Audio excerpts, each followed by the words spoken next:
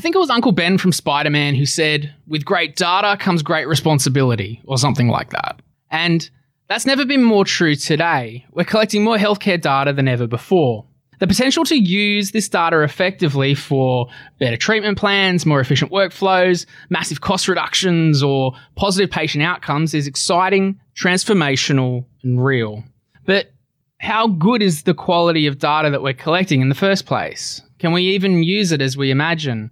With all the amazing potential and upside that exists, the age-old adage is truer than ever: rubbish in and rubbish out. My guest today knows that challenge all too well.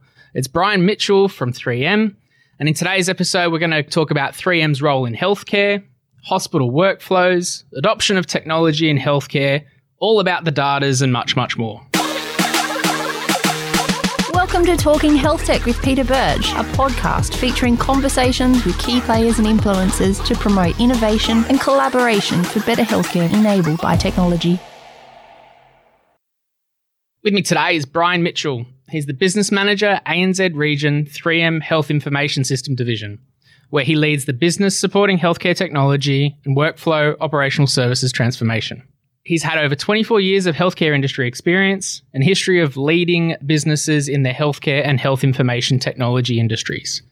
His background includes strategic planning, international business operations, business development, market strategy, and customer relation management. He's a certified Lean Six Sigma Black Belt and Scrum Product Owner Scrum Master, and he's a graduate of Emory University, USA. Hey, Brian, how you going? Good morning.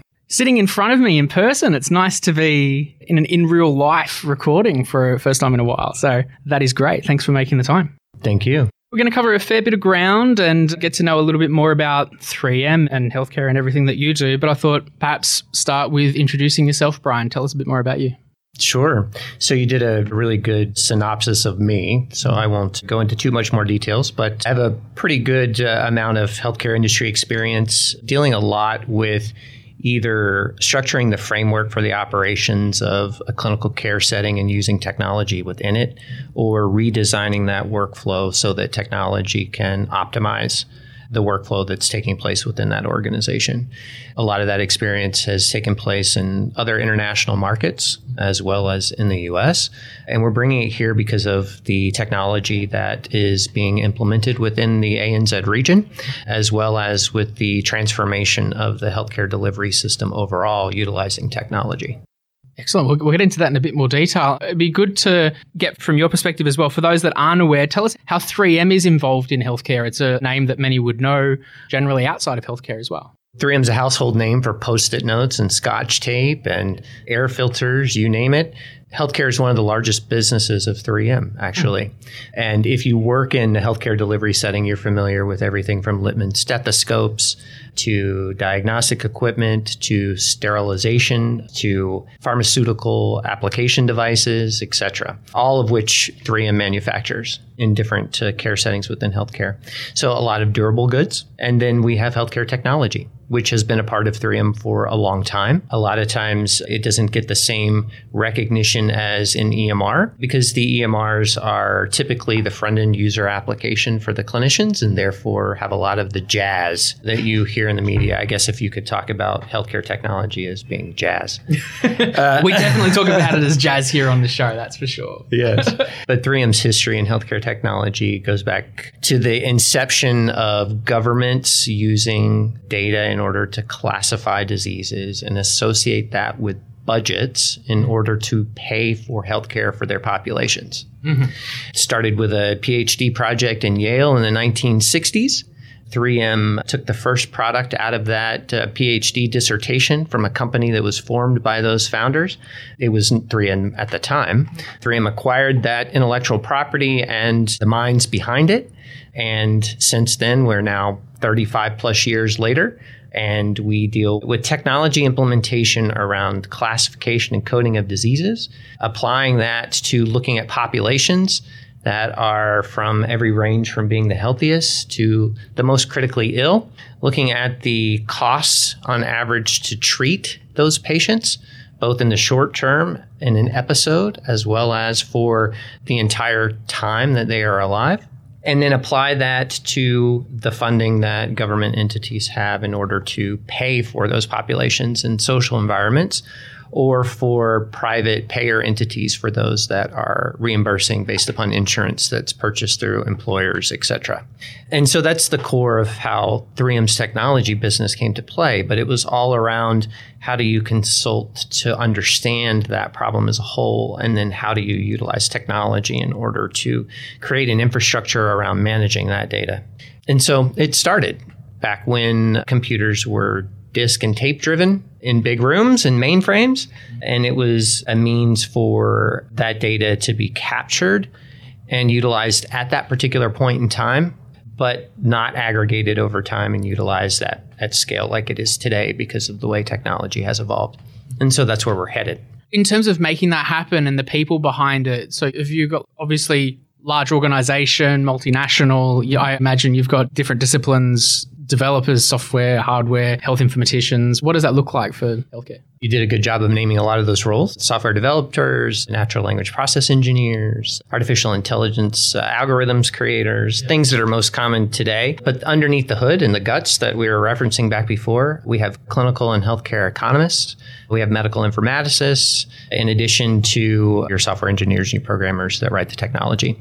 We have nurses, we have physicians, we have all roles of ancillary care within our organizations that are also looking at workflow design, both with our customers as well as in the application of our technology being used by our customers. We're talking around AI and workflow just then. Tell us a bit more about that. The use of artificial intelligence within the workflow and process optimization in healthcare and how you're involved in that. The fundamental concept to look at when we talk about AI, at least from my layman's terms of explaining it, is the practical application of AI. So AI is a very big buzzword, and it can apply to whatever someone wants to be hot that particular day.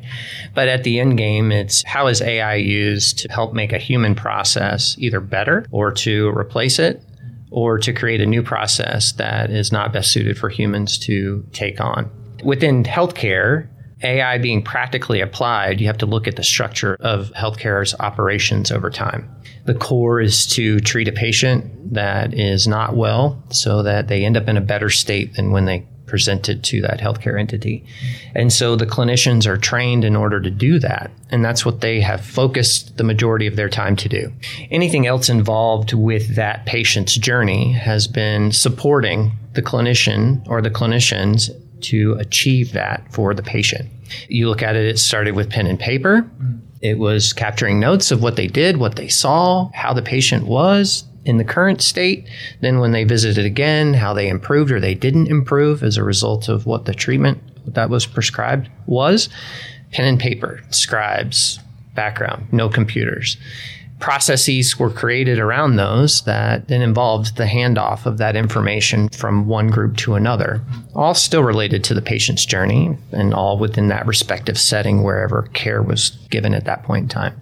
You flash forward now to where we have technology that's very sophisticated within healthcare, or we have the ability to use it, but we still have a lot of the infrastructure that is still in the same construct as it was back during the days when everything was pen and paper.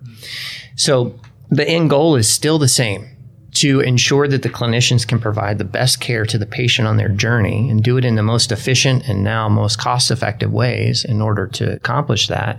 And then step back even further with technology, look at that on a broader scale and say, well, how can we look at the data set across the entire population and aggregate it and compare it relative to the patient population that's being treated within this clinic or within this state or what have you, and then ensure that the care is better and more optimized because of how we're seeing impacts in care standards on a broader scale.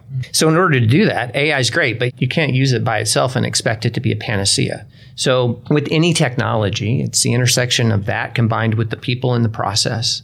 And in healthcare, that's where I think people have a tendency to say the adoption of sophisticated technology outside of the diagnostic and treatment realm of the patient's journey has been slow to become successful. And so here in Australia, EMR adoption is utilized by large entities, but it's not 100% penetrated yet. There are a lot of hybrid organizations that still use a lot of paper, et cetera. And it goes back to the process and the people structure. And then the issue that you want to look at is how do you organize those people that are there and those processes that have been built over time to be most prepared to utilize this sophisticated technology and have it be complementary to the diagnostic and procedural technology that's already used to treat the patients in that journey today. Yeah. And so that's really the whole concept of the opportunity that we have to address so that AI can truly be utilized. And so you mentioned a good point too, in that particularly here in Australia, there is more adoption within a hospital setting of EMRs. However, there are still many that are either hybrid or not adopting. So comparing to other parts of the world, then putting Australia to, I guess, comparing technical advancement to other parts of the world, where are we at and what can we learn from? Australia is a very modern healthcare delivery infrastructure, so please don't take my comment as that not being the case. It's on par with all of the other modern countries around the world with regards to it. EMR adoption has its fragmented levels of adoption in every country, depending upon you look at the healthcare delivery system and how it's constructed. Part of that lends itself to whether or not EMRs are fully adopted. There are barriers to entry regardless of your profile of a healthcare entity. And so it's what are those barriers to entry or to adoption here within Australia that you look at. And a lot of that has to do with the sheer technological infrastructure that's required to operate an EMR within a healthcare delivery system environment today. And the barrier to entry to that is the infrastructure cost. So the physical, technical infrastructure, and then the resources to manage that ongoing within any provider setting can be very high for a lot of entities to be able to undertake on their own today. And so I'm thinking back to when we were talking earlier about all of the supporting services around the delivery of healthcare and the utilizing of technology to improve upon that. One thing that we spoke about recently at the Talking Health Tech Autumn Summit was with a different cohort of speakers. It was in the GP and the primary space, where very much the call from Australian GPs is we want the technology industry to be supporting the workflow of clinicians and not dictating the way that healthcare is delivered using the tech. And then it was discussed how in two different parts, in primary and tertiary, it's kind of different perspectives of things. So from your side of things, am I understanding correctly that the technology should be dictating the workflow as opposed to the other way around in a healthcare setting? No, I don't think that technology should be dictating the workflow. I think the way that technology has been built up into a certain point, there were limits on its flexibility to adapt to existing workflows. I think that is decreasing with the evolution of technology and the advancements, especially moving to cloud, especially moving to mobile handheld devices, et cetera. Up until that point, there's only a certain amount of an existing workflow that could be preserved with the construct of the technological infrastructure that was allowed to be having code written against it. Got it. Yeah. And so thinking about then in a hospital setting, if you're designing a system that's to be streamlined and utilized across multiple disciplines and types of workers. And obviously in a hospital setting, it's complex workflows and a number of different players involved. You've got admin staff, you've got coders, you've got clinicians. Different people want different things from a behemoth of a system. How do you go about building something that makes sense for those individuals to utilize and get either the best in terms of inputs and then what they need out of it, as well as at the same time building something that's, I guess, comparable in other locations and not too bespoke? That's a big question, and there are a lot of elements to it, but I'll try to answer it as simply as I can. It starts with the end in mind, and the key part of that is sitting down with the senior leaders of that organization and asking the question of what is your strategic direction and what is your goal as an organization, because they will have that. They will want to increase throughput by a certain period of time. They want to decrease the amount of time that a patient has to stay in the hospital for a particular condition. Those are just broad examples. You have that conversation of what is their strategic goal, and you start with, okay, how can our technology and our workflow redesign a system in achieving that goal or some substantial portion of that? Then you step back and you look at the current state of their organization. How are they aligned? How does it operate? How do they get a patient from the front door to the time that the patient's able to leave happily? What does it look like? Who all is involved? How many touches are a day? When they use it, what do they use it for? So then that's the next step, is looking at their current state workflow and visualizing all of it. And then the last part is having discussions around their communication pathways, because they don't always align with the way that they have created their workflow to achieve a certain departmental task or function, or to interact with the clinicians. And so you look at their communication pathways and what can be improved with regards to it. Because at the end of the day, whether you introduce AI, whether you introduce a new software application or what have you for a specific purpose that's aligned with a strategic goal, there are still individuals that are involved in ensuring that that technology is adopted, that it's utilized, and that the benefit is gained from that. And in order for that to truly be successful, they have to be able to communicate effectively across their different stakeholders in order to accomplish that. And so the communication channels are an important thing to analyze as well and to align. When you say communication channels, so that's the sending of data or the literally emails across departments or engaging with patients? What does that look like in a tangible sense? Yeah, I mean, it's all of those. If you go back to the analogy of a physician treating a patient, which is the whole core concept of any healthcare entity, right? Treating a sick patient to help them become better. The doctor and the clinical staff are there to do that for that patient. There are all these other staff that have to accomplish parallel workflows that are dependent upon what occurs during that patient treatment journey or can have an impact on it, but they may not ever directly interact with the clinicians that are treating the patients, or they may not do it at the time that the clinician is treating the patient. Or if they do, it may be very disruptive and therefore it's not very beneficial. All of those are different examples of communication pathways that need to be taken into account. Got it. Thinking about 3M and the role that you play within a hospital setting and the technology you provide, I imagine, and you've suggested before, that having good relationships with the EMRs and the vendors is super important to your success and the integration with that. What does that look like from your side in terms of, is it building with the EMRs or engaging with or responding to? What does that engagement look like? So we do all of those, and we have interacted and we work with pretty much every major EMR vendor globally with regards to our solutions. The solutions that we offer are complementary to the EMRs. So the value that we are jointly providing to a mutual customer is heightened by the relationship being successful. And truly, when you sit down at the table to look at a technological framework for an organization, the customer who is ultimately you're trying to drive value for is the one that's going to benefit. And the two organizations together should be looking at how do you make sure that they get the most value out of everything that they choose to purchase from your organizations. And so we've been successful at doing that. And we take pride in having strong relationships with the HR vendors in order to accomplish that. So data exchanges and so forth. Yeah. Are there any particular strong themes or emerging trends that are coming from those conversations at a general or a meta sense that you're seeing the progression across the board? Everything being cloud-based, I mean, everything moving to the cloud. And so that's basically going back to the topic we talked about earlier about the barriers to entry because of the cost for technological infrastructure. So moving everything to the cloud helps to reduce that for customers while still maintaining the value proposition.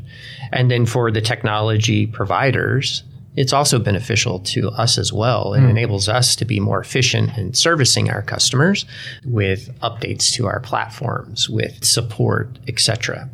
By having things in the cloud as well. So that's one. Also putting more technology right in the middle of the care setting at the time that care is happening in order to help inform decisions at the point of care, in order to help look at results in real time.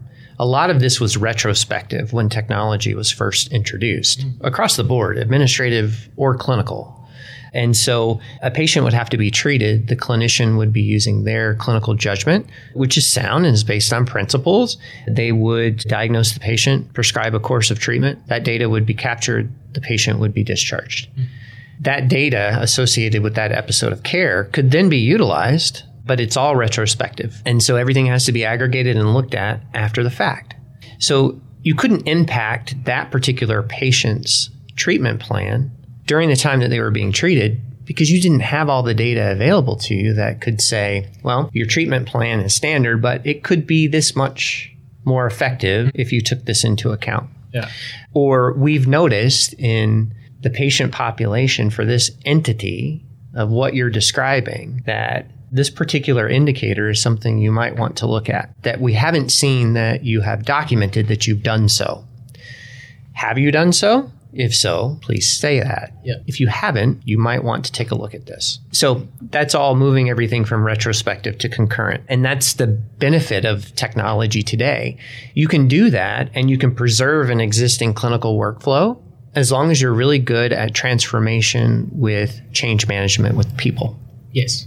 The people element is a big one that comes up often, and we could have a whole different conversation around the people side of things. I was just thinking how it is a good thing, though, that we've certainly transitioned from the car analogy, the rear view mirror, to the dashboard perspective, and now we've got a bit of both. So that is good. Just thinking around the data, though, in order to be able to have that real-time view, taking the analogy of the dashboard and even the retrospective view as well, to the point that I raised at the start of the show, the outputs or the insights that can be provided from data is only as good as really the inputs that are provided in the first place. And like anything, if you've not got good data in the first place, then you can't really glean anything from it afterwards. Is this something that you come across often within a healthcare setting generally in what you do? Yes, a lot. Historically, it's a product of the way that technology was able to handle data and how data was able to be used without human intervention. Mm-hmm. And so therefore data had to be structured and had to be extremely structured to the point that it's limiting in what it can be used for outside of the original purpose that construct was formed,